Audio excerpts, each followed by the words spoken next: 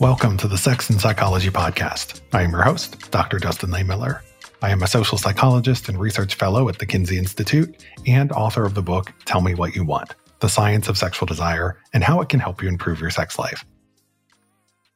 In the United States, a whopping 89% of teens aged 13 to 17 now have smartphones, a figure that has more than doubled in the last 6 years. Parents give their kids these devices for numerous reasons, but safety is at the top of the list. It's a handy way to get in touch with your kids and keep tabs on their location. But they don't necessarily know or have control over how their kids are using their phones. And a lot of kids are using these devices for sexual purposes, especially sexting. A lot of adolescents are both sending and receiving sexts, and this is stoking a lot of controversy and debate. On the one hand, some see it as an inherently dangerous trend that has the potential for legal ramifications, as well as for harm if one's sexts are shared non-consensually.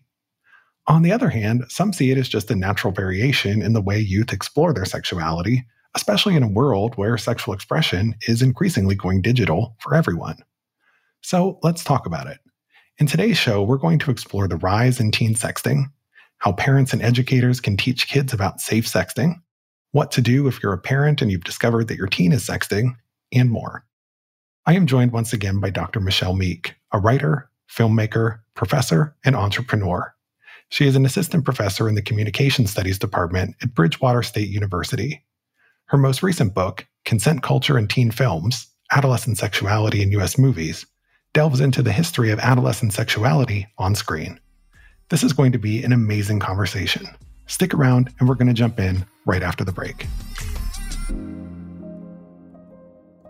The Kinsey Institute at Indiana University has been a trusted source for scientific knowledge and research on critical issues in sexuality, gender, and reproduction for over 75 years. Learn about recent research, events, and student activities at America's premier sex research institute in their recently released annual report on their website. Find it over at kinseyinstitute.org and be sure to follow them on social media at Kinsey Institute. Okay, Michelle, let's talk about sexting. So as smartphones and social media have become ever-present parts of our lives, sexting in general has become increasingly common.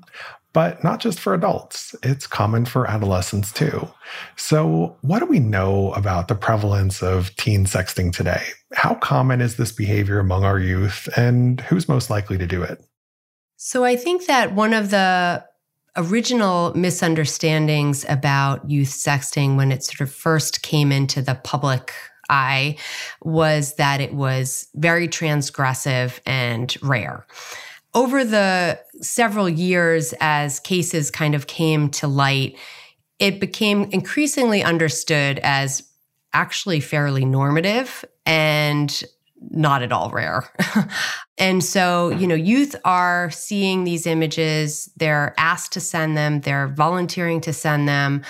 They end up having all the layers of confusing interactions that real world sexual interactions have. Obviously, there's non-consensual sexting happening, but there's also consensual sexting happening. And in general, adolescents today are having less intercourse than they were several decades ago. Now, that doesn't necessarily mean they're having less sex. And I think that's sometimes the misunderstanding about how are we defining sex, right? But sexting has become part of their sexual journey, which I think is a little bit hard for those of us who didn't grow up in that era to fully comprehend and understand. And I think for many of us, it sort of terrifies us because we think, oh, these are permanent, these are dangerous, these could, quote, get in the wrong hands. But we do have to kind of contend with it because it is a reality for many youth and it's pretty widespread. Yeah, I think you make an important point there that adolescence is this period of sexual exploration for most people. And when it comes to sexting, there are some in the media who have argued that we shouldn't freak out about it because it's just a normal part of the exploration process. And some also say that, as long as it's consensual and it occurs within the context of an intimate relationship, that it might even be a healthy form of exploration. So I'm curious for your take on this. So much of what we hear about adolescent sexting is that it's necessarily a bad thing. we should be panicking and freaking out about it. What do you think our view on this should be? How concerned should we be about sexting in general among teens? I think it's so hard because, as adults, we haven't seen these images. I mean, unless you're in law enforcement or you happen to be a parent of a youth who's been, quote, caught with one of these images that you've then seen, like they're off limits for adults. So all we can do is imagine what they must look like. And that leads us sometimes to porn culture, right? We imagine highly pornographic images because that's what we've kind of been fed through the media. And often porn, it uses youth, right? There's the whole just 18 or barely 18 kind of type of porn. So I think that's where it's confusing because we haven't actually seen these images. But the way some of them are described certainly don't sound very terrifying to me. But I also think there's a huge range. I mean, it's like saying, should we be worried about youth and sex? Well, maybe. I mean, in some cases, we should be deeply worried, right? And in other cases, we shouldn't be worried at all. But certainly, we shouldn't ignore it. We shouldn't pretend it doesn't exist or hope it's going to go away. Rather, we kind of need to tackle it head on and think about how can we talk to our youth about sexting if we understand that it is ubiquitous and normative and maybe they at least see it as part of their sexual development. We need to contend with that. Then it becomes a little bit more about not an abstinence discourse, because I'm just personally not in favor of that in general, but rather a sort of safe sexting discourse. Mm-hmm. I had actually personally as a parent kind of in my research started in a more abstinence frame of mind with sexting until I had done more research and realized, well, that's hopeless, And so then I thought, okay, well, I have to move, get on board with more like, how can I help them know what they should do if this comes up? Because a lot of youth actually are using sexting as a way to make a foray into sex without it being as scary, without it being as intimate, being able to control it more. Obviously, it's not physical. In so many ways, it actually feels so much safer, I think, for many of them. And so acknowledging that and then addressing it with our youth, I think is really important. Yeah. And you hit on something that I wanted to ask you about, which is what do we know about the reasons why teens and adolescents engage in sexting in the first place? As with any sexual behavior, people's reasons for it vary. So you mentioned that for some people, it is part of sort of this journey of exploring their sexuality, but what might be some of the other motivators or things that are playing a role in this behavior? Well, I mean, we kept youth locked in their rooms for many, many months during COVID, right? So I think that, we live in a digital era. Youth are growing up now where they all have basically professional level, semi-professional level cameras at their disposal, And I think that there's been so much policing of youth sexuality that in some senses, maybe that's been somewhat effective in the sense that we've kind of emphasized STDs and pregnancy and all of these potentially negative repercussions of sexual intimacy to youth that they're maybe a little bit more hesitant to. But I also think it's just that youth are watched more than they were years ago. I mean, there's less opportunity, so I think there's so many reasons why they've kind of turned to this. But I also think it's just part of the digital culture. It's kind of a natural evolution of youth living a lot of their lives online, not just sex, right? Youth see digital interactions in ways that I don't know that adults fully can comprehend. Social interactions that are digital, texting threads or, different kinds of ways that they communicate through social media are very real to them. We kind of, as adults, think of them as some kind of poor substitute, right? But I don't know that youth actually agree with that always. And so the fact that sex also has kind of gone online for them seems completely a natural evolution of their lives day to day. Yeah. And I think that's a really important point about the heightened level of surveillance that exists around kids, with nanny cams and, doorbell cameras. And like, there are all kinds of ways that kids are monitored that they weren't necessarily monitored in the past. And it feels like they might have less freedom to explore their sexuality in person. And so that may lead them to explore more in a digital way. And they might have more privacy or more ability to do that if they've got their own device, if it's password protected, if they can send messages through something like Snapchat where they disappear so that, their parents don't necessarily know what was sent if their phone was checked, right? So it provides that sort of unique opportunity for kids in this generation to explore their sexuality. But I think when we're talking about sexting and, its effects and any potential risks associated with it, it ultimately comes back to how are you defining something like sexting? And sexting could be defined in terms of, images that are sent that could vary in terms of level of explicitness, but it can also be, messages that are sent. It could be communicated through words or emojis. And so, there's lots of different things that are involved here. And so that can also muddy the conversation a little bit when we're talking about something like sexting.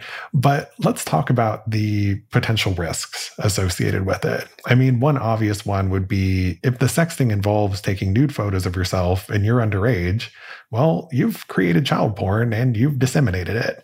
And that could get you in big trouble with the law. But that's not the only risk here. So what are some of the other things that we need to be concerned about with regard to teen sexting and risks so that teens can be aware of these things when engaging in that behavior? Yeah, I mean, I do think that some of the, many states have since created laws to protect youth in those kinds of situations because obviously the child pornography laws were created to protect youth from adult harm. No one ever envisioned that children would be making their own pornography. Like that was not something that even came to mind. The assumption was adults would be making it and adults would be exploiting it. And sexting among youth is something that's the opposite of teen films, right? It's being shared among youth. It's by youth. It's for youth. It's not for adults. To some extent, the idea that it's going to get in the wrong hands is always possible for sure. But I think that the fact is that in many of these cases around youth sexting, children have not actually been put on sex offender lists. Like, I think that's scare tactics that didn't really pan out. Yes, I think that investigators and police originally were going down that direction. But, when they started these investigations, they started realizing, wait, all of these youth have these images. Like, we can't investigate and put them all up on trial and put them all on sex offender lists. Like, this just doesn't make any sense. So the fact that it was so ubiquitous and normative really made even the police have to reinvestigate rethink how they were going to address these kinds of cases. And they themselves really turned towards solving this through a safe sexting discourse. So I think that, obviously the risk that when you create something, it could be shared with someone else. I think that, I always make sure to tell my kids, like you send, whether you put something on social media or you send something privately to a friend, anything that you share an email, like what doesn't matter how private you think it is. If you sent it digitally, it's permanent. And someone could be screenshotting it, saving it, sharing it without your consent. Just know that. And that might change the kinds of things that you share. And so I think youth have to be informed about that very fact. There are ways of sexting in safer ways where you don't use your face, for instance, or, you don't use identifiable parts of yourself so that someone can't really prove that that's you. There are ways of being more careful about it that are probably highly effective. And, just like any interaction, like, do you trust this person? Why do you trust this person? Are you sure you trust this person? I would like to see us as a society just not be in such a panic over one image that's shared. I mean, what makes me really sad is to hear about a story where a youth, shared an image and then it was they thought privately and then it was shared with other people. And then this is devastating to that youth. And to me, it's like, okay, ultimately, can we live in a society where a picture of someone's body is just not as traumatic of a reveal? I just don't know why. Obviously, we would need to protect children, but I think that I just want to see youth feel not traumatized by the experiences that they have. And there are situations that could happen where something could get in the wrong hands, perhaps. And I'm not talking about adult pedophiles. I'm talking about like friends of the person you sent it to. It might feel like the end of the world probably when you're 16, but it's not the end of the world and you will move on from it, I guess would be what I would want to convey to any youth sort of experiencing that or parent going through that with a youth. Yeah, it is a very difficult thing. And it is very traumatizing to people when these things happen where something is non-consensually shared and you thought it was private.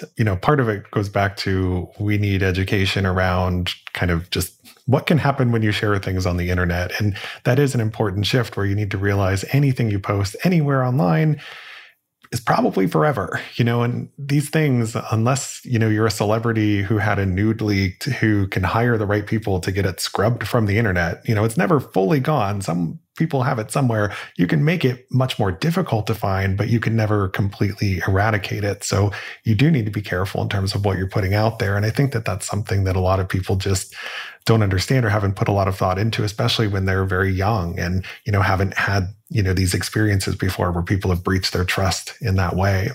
And, I think when it comes to something like adolescent sexting, whenever you tell adolescents not to do something, it often makes them want to do it even more, right? Right. It's the psychological principle of reactance, right? When we have limits imposed on us and on our autonomy, we often rebel by doing the thing that we were told we shouldn't do. So the just say no abstinence approach probably isn't going to work here. And in fact, could actually backfire and make them more likely to engage in the behavior.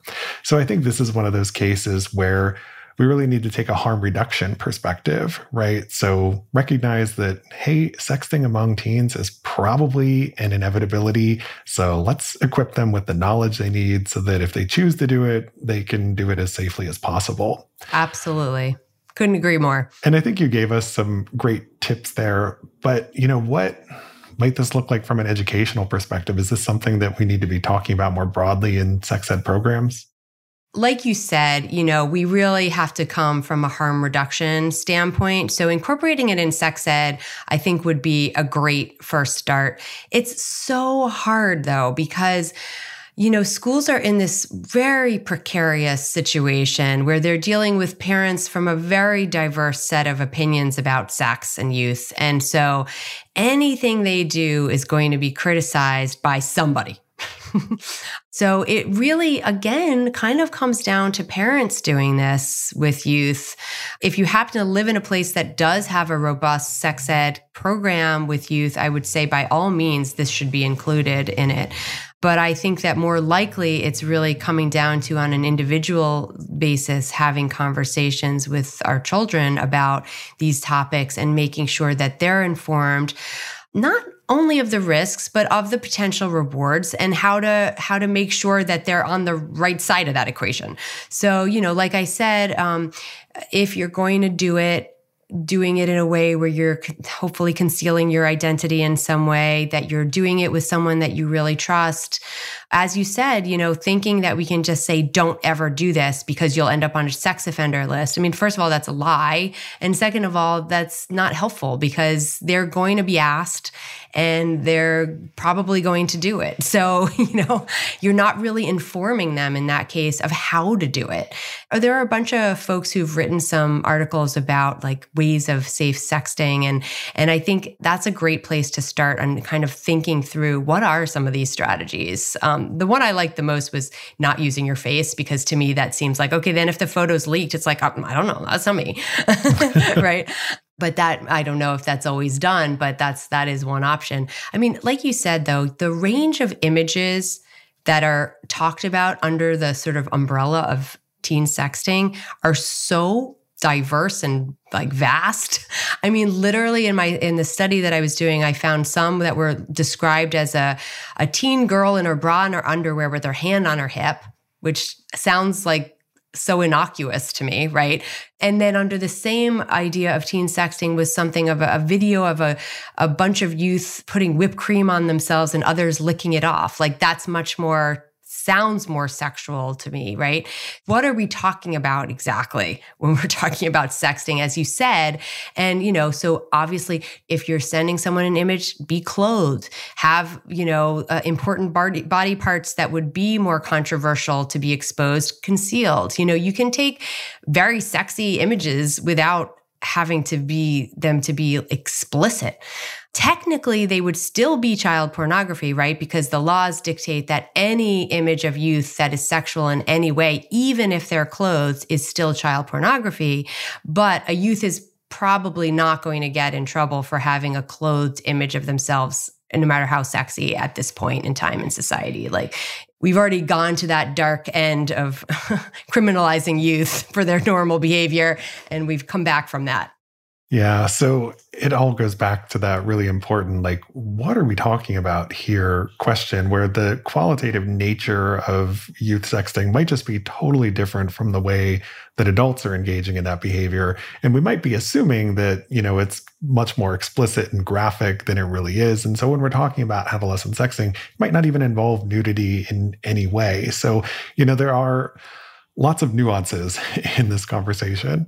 Now, some research suggests that LGBTQ youth are more likely than their cisgender heterosexual counterparts to engage in sexting.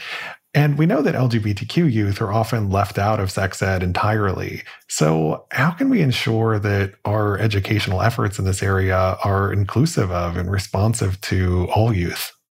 Well, this is also one of my big issues with the affirmative consent discourse and the sexting education discourse, because it's often presumed that the people we need to protect are girls from boys, who are going to be kind of pushing them to sext, and then they're going to send something. We imagine it to be very explicit, and then, the disaster ensues, right? That's kind of how we imagine it as adults, I think, often.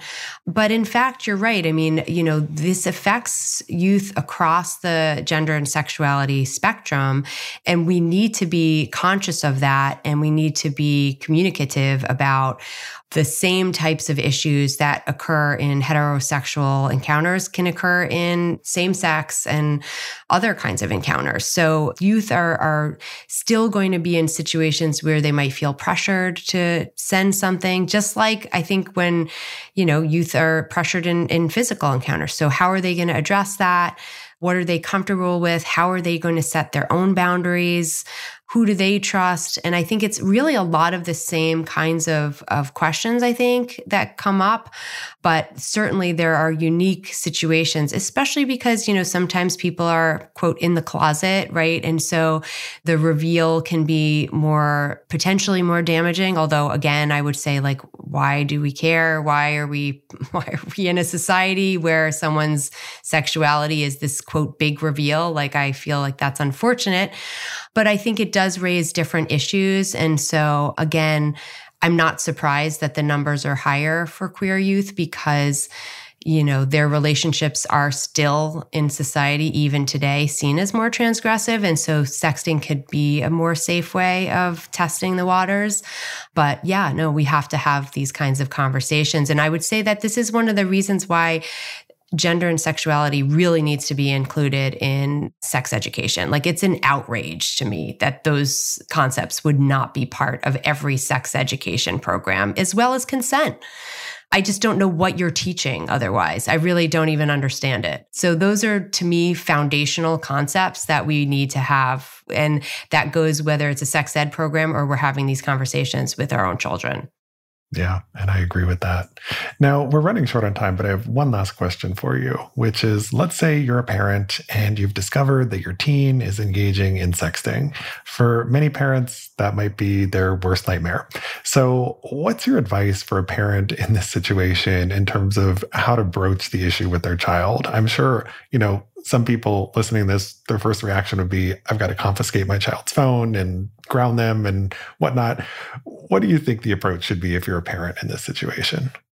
I mean, I think it depends on what happened as a result of that sexting. So let's imagine the best case scenario and the worst case scenario, right? So in the best case scenario, you find out that they've shared it with someone consensually and that's the end of it, right?